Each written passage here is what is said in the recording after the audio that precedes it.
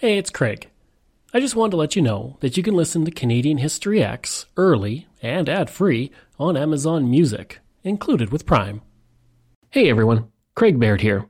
Before I begin today's story, I want to take a moment and ask that you check me out on Patreon at www.patreon.com/CanadaEHX. There are several tiers with great benefits, from ad-free content to t-shirts and other cool stuff.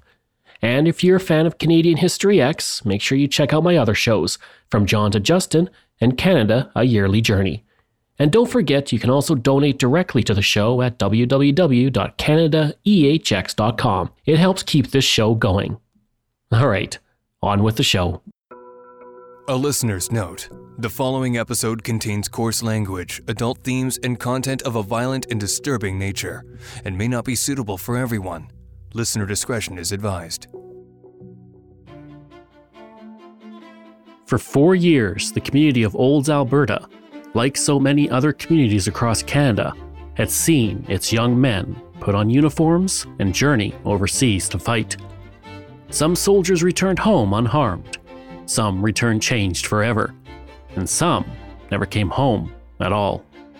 Then, one cold November afternoon, citizens of Olds dropped everything and began to celebrate. A huge bonfire was lit in the center of town, and locals gathered around it. Above the flames, Kaiser Wilhelm of Germany was burned in effigy. As the fire slowly turned to embers, town leaders called for more material. Before long, wooden crates were piled up to help fuel the fire through the night as residents celebrated. As daytime turned to night, the mayor spoke, as did Dr. Michael Clark, the town doctor, bringing welcome words. The war was over. The celebration grew, but soon people began to whisper as confusion spread. It turned out the Great War was not over. At least, not yet. I'm Craig Baird, and this is Canadian History X. It turns out that the residents of Olds, Alberta were celebrating a week early, and to understand how we got there, I first need to take you back to June 28, 1914. That's when the Archduke Franz Ferdinand, the heir presumptive of the throne of Austria-Hungary, was assassinated in Sarajevo, the provincial capital of Bosnia-Herzegovina, formerly annexed by Austria-Hungary in 1908. No one could have predicted that his death would cause a domino effect that would lead the world to the most destructive war to that point in history. In Alberta, the Hillcrest mine disaster that killed 189 miners in the Crow's Nest Pass a week earlier was top of mind. In Ontario, James Whitney was preparing for the election on June 29th, where he and his Conservatives would cruise to a fourth straight majority government. In Saskatchewan, a 4-month-old named William Ormond Mitchell was just beginning a life that would lead him to become one of Canada's greatest writers. In Nova Scotia, Hank Snow was about to begin his second month of life, which would take him to huge heights of stardom as one of the greatest musical artists to ever come out of Canada. In New Brunswick, Henry Emerson, the former premier, was in his 14th year of serving in Parliament, unaware that within 10 days he'd be dead after a long illness. For most Canadians, it was a pleasant Sunday, as the early summer warmth spread across the land. The next day, the Ottawa Journal reported, Austrian heir and wife shot to death on visit to Bosnian capital. With the assassination, the delicate geopolitical balance of Europe fell like a house of cards. After the killing of the Archduke, Austria-Hungary, with its historic ally Germany, sent an ultimatum to Serbia's government, whom they believed was behind the killing. Serbia, a Slavic nation, in return met each demand, but Austria-Hungary declared war nonetheless. Russia, who saw itself as the protector of the Slavic nations, mobilized its troops. Germany, in response, demanded promises of peace from Russia and France. When no answer was given, Germany declared war on Russia on August 1st. 2 days later, Germany declared war on France. France then turned to the United Kingdom of Great Britain and Ireland for support. At the time, the UK was not required to do so as there was no formal treaty with the French, just an informal agreement. Then, on August 4th, Germany invaded France by moving through Belgium, which was a neutral country. In response to this, the UK demanded Germany withdraw from Belgium. At 5 p.m. that day, with no answer from Germany, the UK declared war. The British government in London was responsible for the foreign affairs not only of the British colonies and its protectorates, but also of the 5 dominions, so its declaration of war was made on behalf of the whole British Empire. Canada was one of those dominions, and that meant, whether they wanted to or not, Canadians had entered the First World War. For the next 4 years, 620,000 people in a country of only 8 million were mobilized into the Canadian Expeditionary Force, the Navy, and the Royal Air Force. Among those troops, legends were born, such as the Flying Aces of Wap May and Billy Bishop, legendary Indigenous sniper Francis Pegamagabao, and the author of In Flanders Field, John McCrae. Among our troops, 70 would be awarded the Victoria Cross, the highest military honor in the British Empire. Many of those recipients received the honor after they died for their brave actions that saved many, but cost them their life. Of the 620,000 who left home, 67,000 never returned, and 173,000 were wounded to various degrees. A full 39% of the troops who went over would be listed as casualties. It was a long 4 years, and not a single family, town, or city was spared the heartache, worry, and tragedy of having someone fighting in the trenches of France. During those years, Canada would be changed forever, and the country would deal with more tragedy and deep division. On December 6, 1917, the Halifax explosion decimated Canada's coastal city when the French cargo ship, the SS Mont Blanc, collided with the Norwegian vessel, the SS Imo. The Mont Blanc, laden with high explosive, caught fire and exploded, killing nearly 2,000 people instantly and injuring thousands more in the largest man-made explosion until the arrival of the atomic bombs. Worse for the country as a whole, though, was the conscription crisis. With hundreds of thousands of Canadian men going overseas to fight in the trenches and enlistment numbers dropping, there was a need for a steady stream of new recruits, and that meant conscription. The idea was favored in English Canada, but it was deeply unpopular in French Canada. On August 29, 1917, the Military Service Act passed, allowing the government to conscript men aged 20 to 45 across the country if necessary. This led to riots and demonstrations throughout Quebec, and it led the provincial government to openly talk about leaving Confederation. Conscription wouldn't be instituted, though, until after the December 1917 election. The Conservatives and some Liberals had formed into the Unionist government for the election. The Unionist government was formed in response to the war to portray a united front in Parliament. It was primarily made up of the Conservative Party, with several members of the Liberal Party who supported conscription. Those who did not support conscription stayed with Sir Wilfrid Laurier and the Liberal Party. 2 new laws had also come into place that allowed the government to swing votes in its favor in the lead-up to the 1917 election. The first law was under the Military Voters Act, which allowed soldiers in Europe to choose the riding they wanted their vote to be counted in, or they could allow the party to choose the riding. This gave government officials the ability to guide the votes of soldiers who were strongly in favor of conscription to ridings that would be more useful. Servicemen would simply be given a ballot that said government or opposition. This allowed the government to use 400,000 votes to influence the election in their favor. When the votes were tallied, 80% of soldiers on the front lines voted in favor of the ruling Sir Robert Borden government. Sir Robert Borden had been Prime Minister since 1910, leading the Conservative Party through the first years of the war. The other law was the Wartime Elections Act. This act would remove the vote from anyone, including those who had lived in Canada for a decade, who were deemed to be enemy aliens. Anyone who had arrived in Canada after 1902 lost the right to vote if they came from a country like Germany or Austria. This group of people typically voted Liberal, and it would result in a huge loss of votes for the Liberals, especially in the prairie provinces. The act also gave the vote to female relatives of soldiers overseas, who were more likely to vote for the Conservatives and conscription.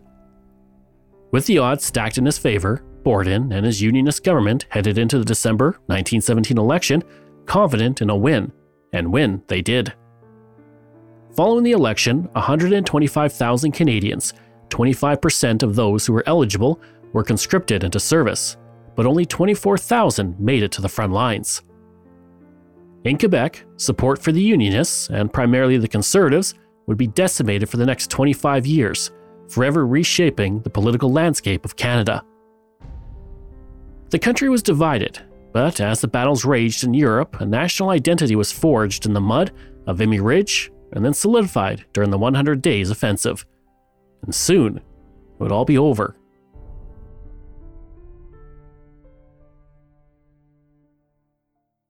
On September 29, 1918, the German Supreme Army Command informed Kaiser Wilhelm II that the military situation facing Germany was hopeless. The feeling of hopelessness had come about as the Americans had entered the war, and the 100 Days Offensive was nearing success as the Allies pushed into German lines, driving the German troops back towards the border. 4 days later, Prince Maximilian of Baden was appointed as the Chancellor of Germany with the order to negotiate an armistice. On October 5th, the German government sent a message that it was ready to negotiate terms. On November 8, 1918, the German delegation crossed the front lines in 5 cars and were escorted for 10 hours across the devastated landscape of northern France to a private train parked in a forest. Negotiations continued for the next 3 days in this train car, and then at 5 a.m. on November 11, 1918, the armistice was agreed upon. The armistice came into effect at 11 a.m. that day. On November the 10th, we were supposed to follow behind an attack by the 7th Brigade. I always remember one of our officers coming back from leave that night and saying, "Have you fellas heard anything about an armistice?" Well, we laughed. We said, "An armistice? No, you'll be fighting here at this time next year." Well, he says, down around the base, they're all talking about an armistice. During the 10th, the story went the rounds that a couple of days before, the Prince of Wales had marched along beside the 49th Battalion of our brigade and told the men to keep their heads down until Sunday when it would be all over. A little later, Mr. Livesey, the war correspondent, came up the road and asked me where the front line was. I told him he was in the front line, and he explained that the armistice was to commence the next day, and that he had never been in the front line and wanted to be in the front line before the war ended. Some of my men heard him telling this story, and they simply laughed as we were being shelled at the time. At 10:57 a.m., George Lawrence Price of Nova Scotia was shot by a German sniper as he stepped out of a house into the street in Ville-sur-Haine, Belgium. A Belgian nurse pulled him to safety, but he died 1 minute later. He is the last soldier of the British Empire to die in the First World War. Arthur Goodmurphy, a fellow soldier who served with Price, stated that Price decided to make sure there were no Germans hidden across from where their group had been told to halt and wait. Upon hearing of Price's death, the officer in charge angrily yelled that the war was over. Goodmurphy simply said, "Poor old Price, he never knew that it was over, you know. He was just doing his job." Thanks to the railroad and telegraph, news of the end of the war slowly trickled into communities across Canada. In an arrangement between the Ottawa Citizen and the Ottawa Electric and Hydroelectric companies prior to the end of the war, it was decided that when peace was declared, all of the electric lights in the city would blink 4 times. Ottawa was the first city in Canada to begin celebrations as citizens were woken up when dozens of whistles at industrial plants began to blow 2 minutes after the news reached the capital. Celebrations started at 3 a.m. as people got out of bed and poured into the streets. At the Ottawa Journal building, dozens of people crowded around the building hoping for more news about the end of the war, the terms that had been agreed upon, and, most importantly, when the men were coming home. Mr. J. Delaney, the president of Ottawa Musicians Union, gathered up musicians in an impromptu concert in the downtown core of the city.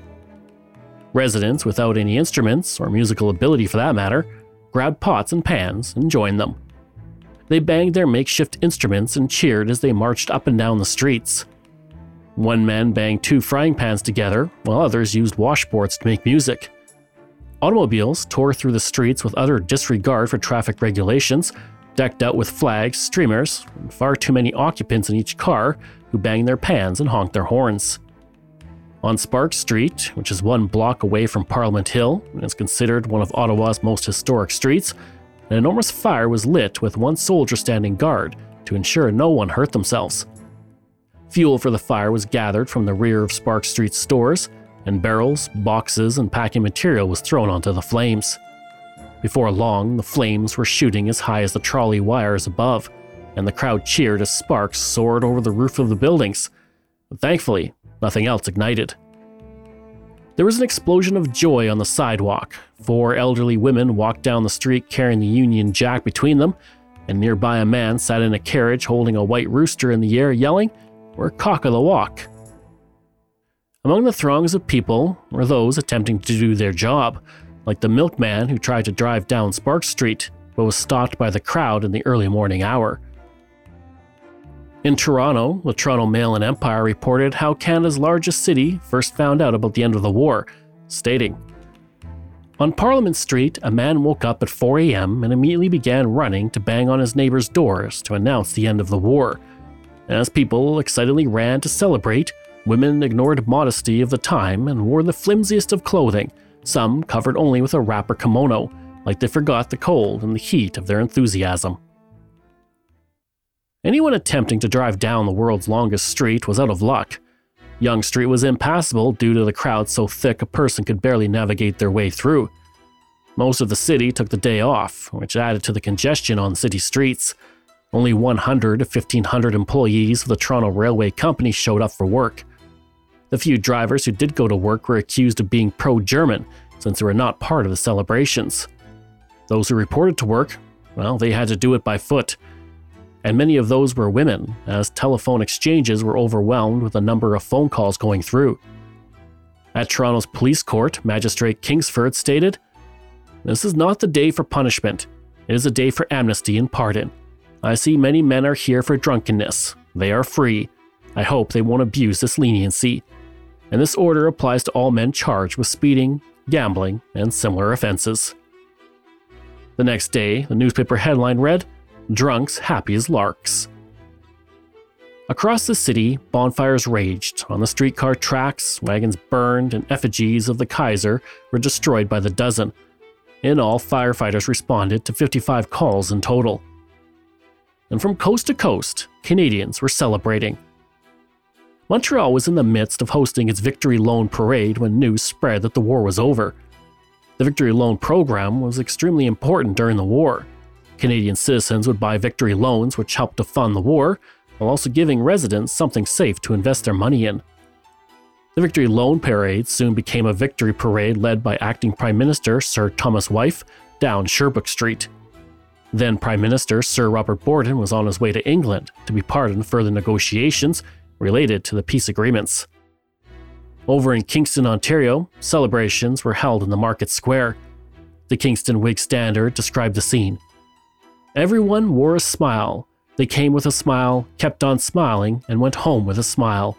What a wonderful old world this would be if people could just go on through life smiling like this all the time." In Birtle, Manitoba, John Hatch was picking up mail at the train station when he heard that the war was over and the armistice had been signed. He quickly delivered the mail to the post office and then ran to the Anglican church to ring the bells to announce the end of the war. In Winnipeg, over 5,000 men who had fought in the front lines marched in a Great War Veterans Parade. Music was supplied and veterans of past conflicts in South Africa and on Canadian soil joined in the march. An 18-pound howitzer that had been captured in 1915 by the Canadians was on tour as part of the celebrations. Edmonton was alerted to the news by the scream of a railroad siren and the ringing of bells. Lieutenant Governor R.G. Brett spoke to a gathered crowd and said, "The people of Alberta are requested to keep this day proclaimed as a general holiday in spirit of devout, patriotic thanksgiving for the successful termination of the Great War." Of course, putting a damper in the celebrations was the Spanish flu. The pandemic broke out near the end of the First World War, and as it swept through the world, it shut down businesses and limited gatherings. But that didn't stop thousands from celebrating on Edmonton's Jasper Avenue as automobiles were filled with people honking their horns as bonfires burned. In Calgary, people began to gather at 8 a.m. local time, and within a few hours, the streets were filled with 10,000 people and automobiles throughout the downtown core. At City Hall, it was standing room only, and steps and every other vantage point downtown were taken up. At the post office, several fireworks were set off by residents with little regard for safety. And as with many other places in Canada, effigies of the Kaiser were strung up and burned as residents danced around a massive bonfire. In Vancouver, Hastings Street was shut down for a parade as a public holiday was declared in the city. Lines of automobiles decked out in banners and bunting drove through the streets as the occupants cheered. The chaos of celebrations also led to injuries as residents were fueled by alcohol. Donald MacArthur was celebrating at 12:30 a.m. when he jumped on the running board of a car. Out of nowhere, a pedestrian walked out in front of the vehicle. The driver swerved and sent MacArthur careening onto the pavement where he fractured his skull. Nearby, and at around the same time, a car drove up onto the sidewalk and ran over Alfred Sharp, breaking his leg. The vehicle then smashed into a plate glass window and a bicycle before it sped off from the scene. In total, there were 16 car accidents, 20 cars stolen, and 4 people were arrested and taken to police headquarters to sleep off their celebration. For many, the biggest news was that their loved ones would be coming home. Many of the soldiers stationed overseas, though, were forever changed by the horrors of the war. They had seen their friends killed or wounded. In many cases, they were wounded themselves. Not only that, the trenches of Europe were brutal and gains were hard fought. In fact, the first modern use of chemical warfare happened during the Great War, and the effects were devastating and horrific. One estimate states that 10 to 15% of Canadian soldiers suffered from shell shock, what we would call PTSD today, and it's likely the number was far higher, but underreported due to the widespread and deeply misguided belief that shell shock was for cowards.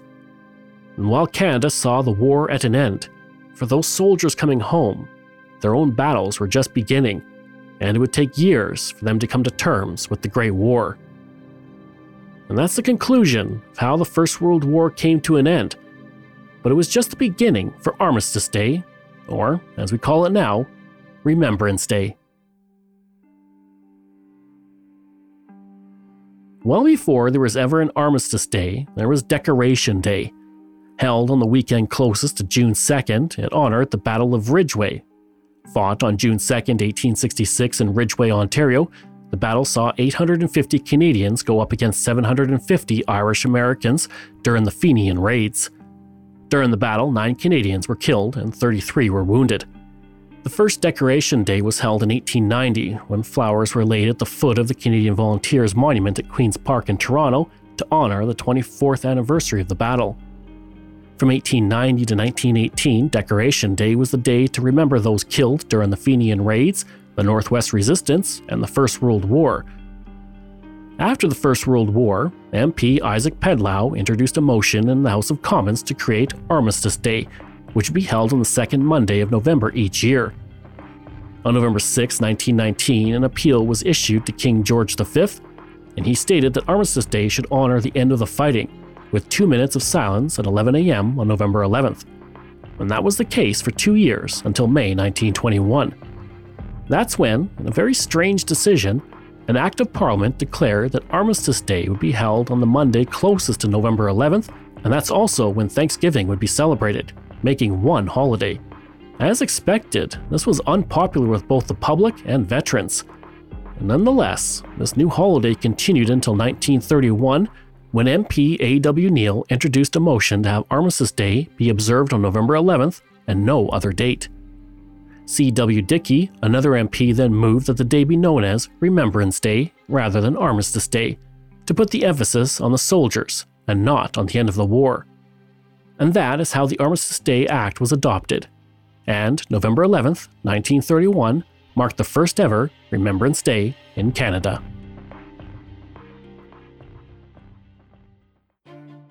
Thank you for joining me this week on Canadian History X. Information from Library and Archives Canada, Canadian Encyclopedia, Maclean's Wikipedia, A View of Birdtail, The First 100 Years, Vancouver Daily World, Ottawa Journal, Winnipeg Tribune, Toronto.ca, Great War Centre, and the Toronto Star. This show is researched, produced, and written by me, Craig Baird, with the help of Dila Velasquez. Audio design and production by Rob Johnston. If this is your first time listening and you like what you heard, please take a moment and give us a 5-star review to help other people find these amazing stories. And there are so many for you to sink your teeth into. If you enjoyed this podcast, then please check out my other podcasts, From John to Justin, Canada, A Yearly Journey, Pucks and Cups, and Canada's Great War. We love hearing from you, so if you have a show topic you want me to cover, email me at craig@canadaehx.com. or stop by my website and social media. I'll include all of those in my show notes. Until next time, I'm Craig Baird, and this is Canadian History X.